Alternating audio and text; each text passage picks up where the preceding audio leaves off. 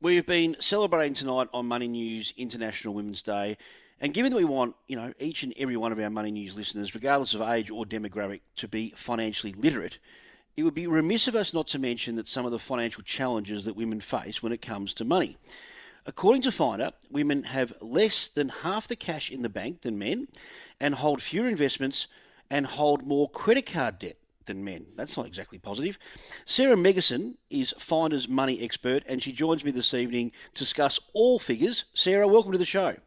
Thank you so much for having me. Sarah, obviously, in light of the interest rate rises, we're seeing household savings literally disappear to pay for mortgages. What are some of the numbers that you're seeing, in particular with women, in terms of money they have in the bank? Yeah, well, I think this cost of living crisis is compounding an issue that we've already had for many years. And at Finder, we track all of these kind of money trends through our Finder Consumer Sentiment Tracker. We have over 47,000 Australians contributing to that. So it's a really robust amount of data.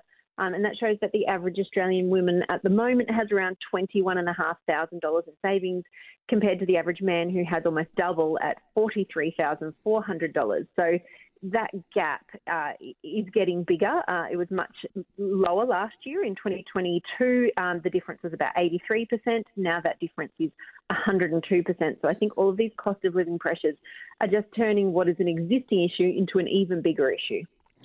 Well, one of the issues that people face in relation to money, and it is a major factor in people separating or divorcing, and divorce planning is part of my career, and the big challenge that I see, not only in the numbers that you just said there, Sarah, is the gap in superannuation. And mothers, they're maybe the primary carer, and they look after children for a number of years, and that might be 5 years, it might be 7 years, and their superannuation suffers. So in terms of the difference that you just mentioned in savings, what about the difference in relation to a divorce or a separation that may take place in relation to superannuation? Yeah, it's a really good question. And actually, it's one of the main things that stops a person from moving forward with a separation or a divorce, and they really don't want to be in that relationship anymore. But if they don't have the financial support and backing to get out of it, they can feel financially stuck. So the difference between the average super balance for men versus women is, again, very, very different. For women, it sits at around $150,000. For men, it sits at around $250,000. So it's almost double. It's a huge difference between what men stand to retire with and what women stand to retire with.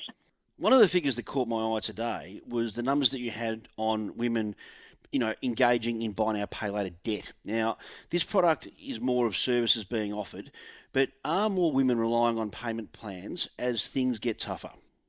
Yeah, we've definitely seen an uptick in buy now, pay later since last year. And it is really concerning because it's so easy to get into trouble with those types of platforms. They kind of sell themselves on the basis of the fact that you don't need to run a credit check and that, they're not going to make it difficult for you to get access to money, and that should be the first red flag for you. And where people get into trouble is where they have a few of them going. So buying something as a one-off or using it as a short-term kind of cash flow strategy is fine. But if you've got 4 or 5 different buy now, pay later payments running, and then you miss the payments, the late fees on these can be massive. And again, we did some research on it last year. It was something like the fees on a buy now, pay later, if you didn't pay it off in time, ended up costing you something like 500% more. So you'd buy something for, say, $70 on buy now, pay later. You end up paying fees of $5 or $10 here and there that can end up costing you well more than the initial purchase. And those little things, you don't think it's not a huge amount, and it's not a huge price to pay $5 here or $10 there, but they all add up and they all erode your personal savings. That's right. Now, finally, Sarah, we're big promoters of financial education and literacy on Money News. Do you think an increase in financial education might go some way, in particular at schools, to helping some of these gaps? Yes, 1,000% is something I'm so passionate about. And I think the secret to it is to make it fun and to gamify it. It's certainly the approach that I use with my kids from a young age. My kids are now 7, 9 and 12, but even when they were younger, earning their pocket money has always been a bit of a game. We have a point system and a blackboard and charts and things like that, and it's always been very fun for them to interact with.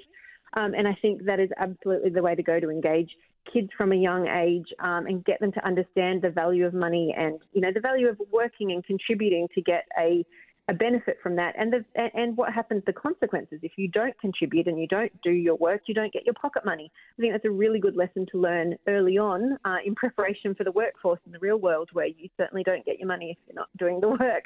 I definitely agree that starting early, having these conversations as young as possible. And, some of our research showed that the average boy earns more pocket money than the average girl in Australia. The difference is only about $1.50.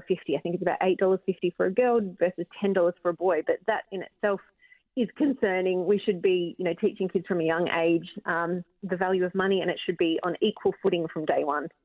I agree, Sarah. Earn and learn. Sarah Megginson, expert at Finder on money and all things, obviously, in educating kids on pocket money. Thank you so much for joining me this evening on Money News. Thank you so much.